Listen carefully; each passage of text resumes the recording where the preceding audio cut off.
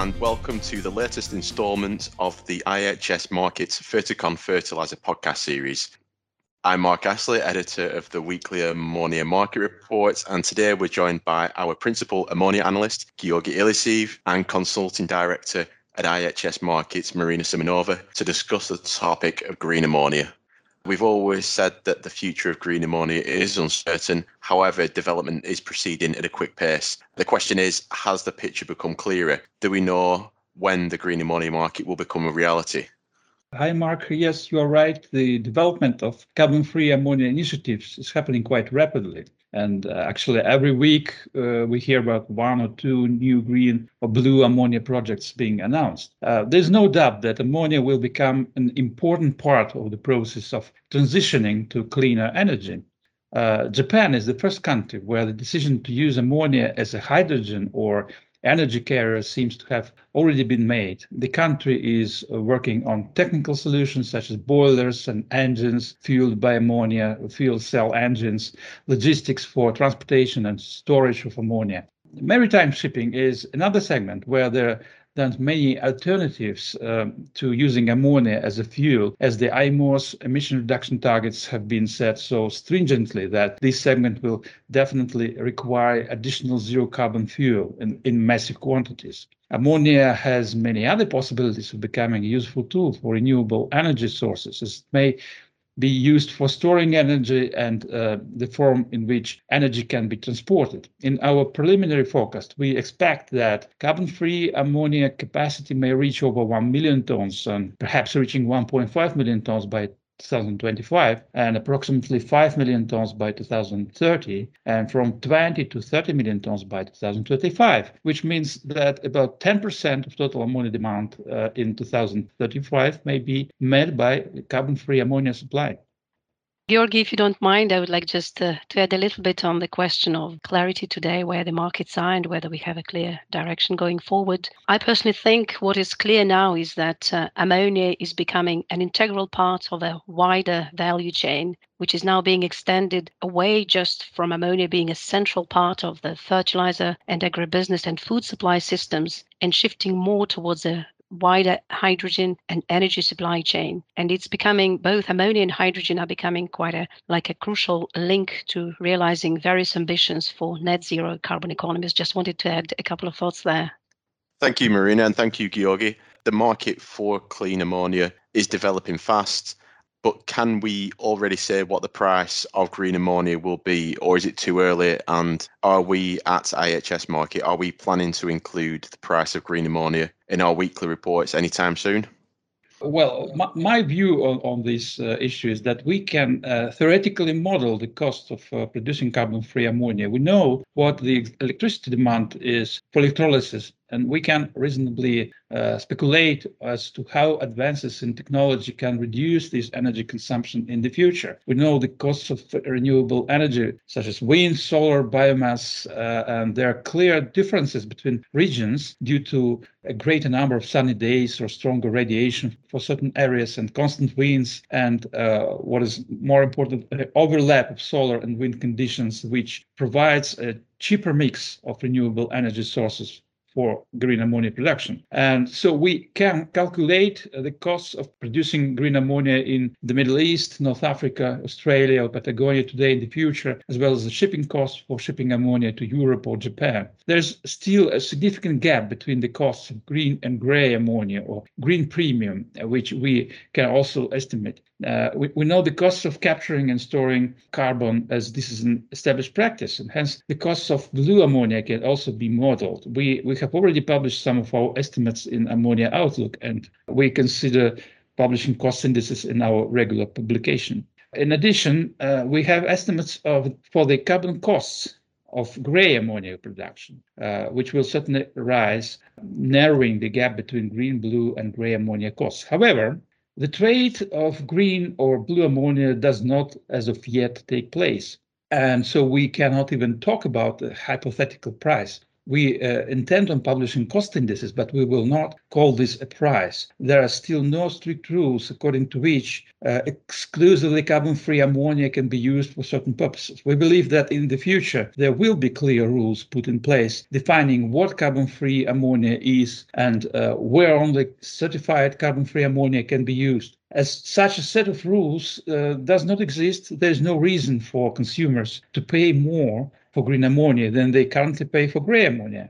I believe that the publication of hypothetical quotes for green ammonia may be misleading because we have no confirmation from the demand side that any such price would be accepted and acceptable by the consumers. Such a publication of so-called green ammonia price could mislead investors and cause them to have some unrealistic expectations.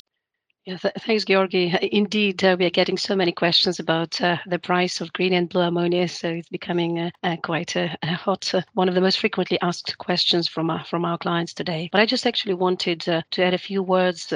What I think is also worth mentioning from a bigger picture, so to speak, is that I really find it exciting to monitor and assess how the value attributed to ammonia is evolving during this decarbonization and energy transition period. And this is really driven by new applications to use ammonia for bunkering in maritime transportation, or ammonia as an energy carrier and hydrogen carrier that shift in value, because traditionally when we think about ammonia and we look at ammonia, ammonia brings that value of nitrogen, and now we're seeing that shift, ammonia generating and bringing the value of hydrogen in it. And regarding the pricing side, just to add a little bit more to what you were saying earlier, I think going forward, what we might see, we might be in a situation of a multi-tier pricing structure emerging, at least at the initial stages of establishing carbon-free ammonia market, until we reach a significantly larger upscale of the market, when there might be more price liquidity and price transparency.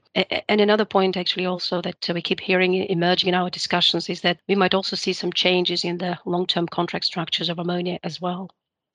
Thank you, Georgi. Thank you, Marina.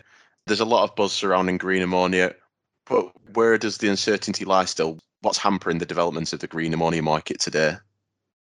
Well, I think we see huge interest in carbon-free ammonia production projects from the supply side, and not only among existing ammonia fertilizer producers, but also energy, oil and gas companies, shipping companies, as well as investment funds are interested in carbon-free ammonia. They are not willing to wait for more regulatory clarity because they aim to be among the first suppliers, so this would be premium commodity. However, I don't know if Marina agree with me, but my impression is that we see less interest from the demand side so far compared with the interest from the supply side.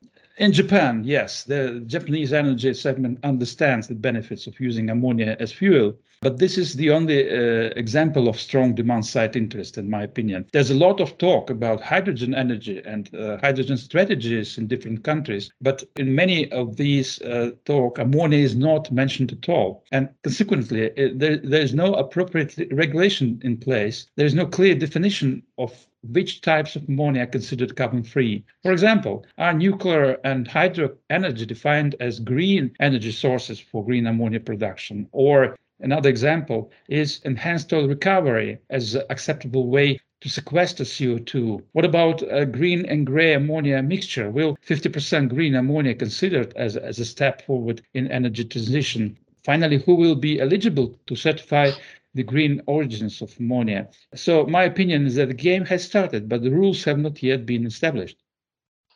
I agree with you, Georgi. Indeed, you've raised quite a lot of interesting dynamics there that we all should be aware of. At the same time, I think there have been some announcements in green ammonia space by the producers of ammonium nitrate and phosphate fertilizers. So it will be interesting to monitor how those would develop. But overall, I fully agree that it's more driven, seems like it, by the supply side. But I actually wanted to add a couple of things on the last point that you were making about the rules of the game. And I think although there is no level playing field at the moment, and we know that there are various carbon credit schemes in the world and different approaches to the evolution of emission trading schemes, we expect that eventually these regulatory issues and discrepancies in carbon and environmental policies, they will be or they should be addressed. Potentially, maybe some regions will take the lead on those. But it appears that it would be in the interests of many parties to have some universally or at least multi-regionally recognized standards to certification or accreditation, as you've quite rightly said, Georgi, which is one of the challenges today.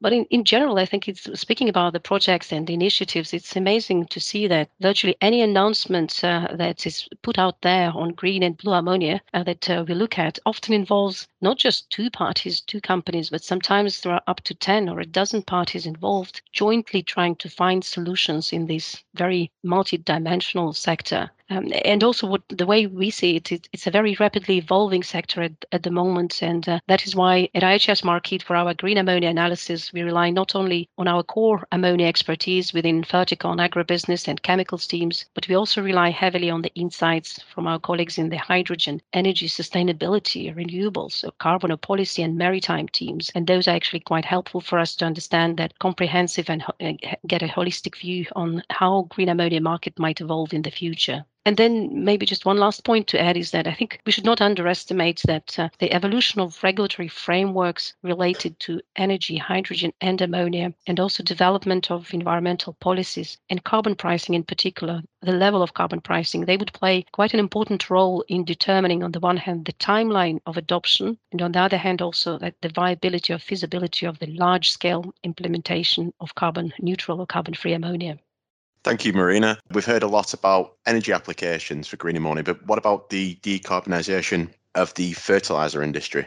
Actually, fertilizer producers are keen to get involved in the energy transition process. Ammonia production accounts for over 1% of total global CO2 emissions. And the question of making ammonia carbon-free, therefore, needs to be addressed. And all stakeholders expect fertilizer companies to work out a strategy and set a timetable of steps to reduce or eliminate their carbon footprint. And actually, in fact, industry leaders have already presented their plans and intentions. However, there's still some questions unresolved. And in my opinion, the central issue, which hasn't been resolved for the future, is urea. If ammonia production is completely decarbonized, there will be no CO2 for urea production. And in fact, urea emits CO2 when used as a fertilizer and should not be used as a pollutant unless it's so-called green urea, which may be produced using CO2 captured from air or biomass. Since urea represents a huge market and is a vital fertilizer for countries like China, India, USA, and Brazil, it's currently not clear how we decarbonize the urea segment of the global fertilizer industry in the future. And just to add to Georgi's thoughts here, I think what is clear now when we think about sustainable business models of the future in context of decarbonization, and particularly for the fertilizer sector, there is now this additional level of complexity to understand the full life cycle analysis. And later, potentially, we might see more assessment of the carbon intensity of fertilizer products, and there could be green ammonia could be a disruptor or an opportunity for the upscale of the phosphate fertilizer trade. And actually, some of these questions we are planning to address and we are discussing in our new green ammonia strategic study. Well, thank you very much, Georgi, and thank you, Marina, for all of your insights. That's all from us today, but I'm sure you'll be hearing from us again on green ammonia. And don't forget, you can subscribe to IHS Markit's Ferticon podcasts on Apple Podcasts and Google Podcasts. Thank you all for listening, and goodbye. Bye, everyone. Bye.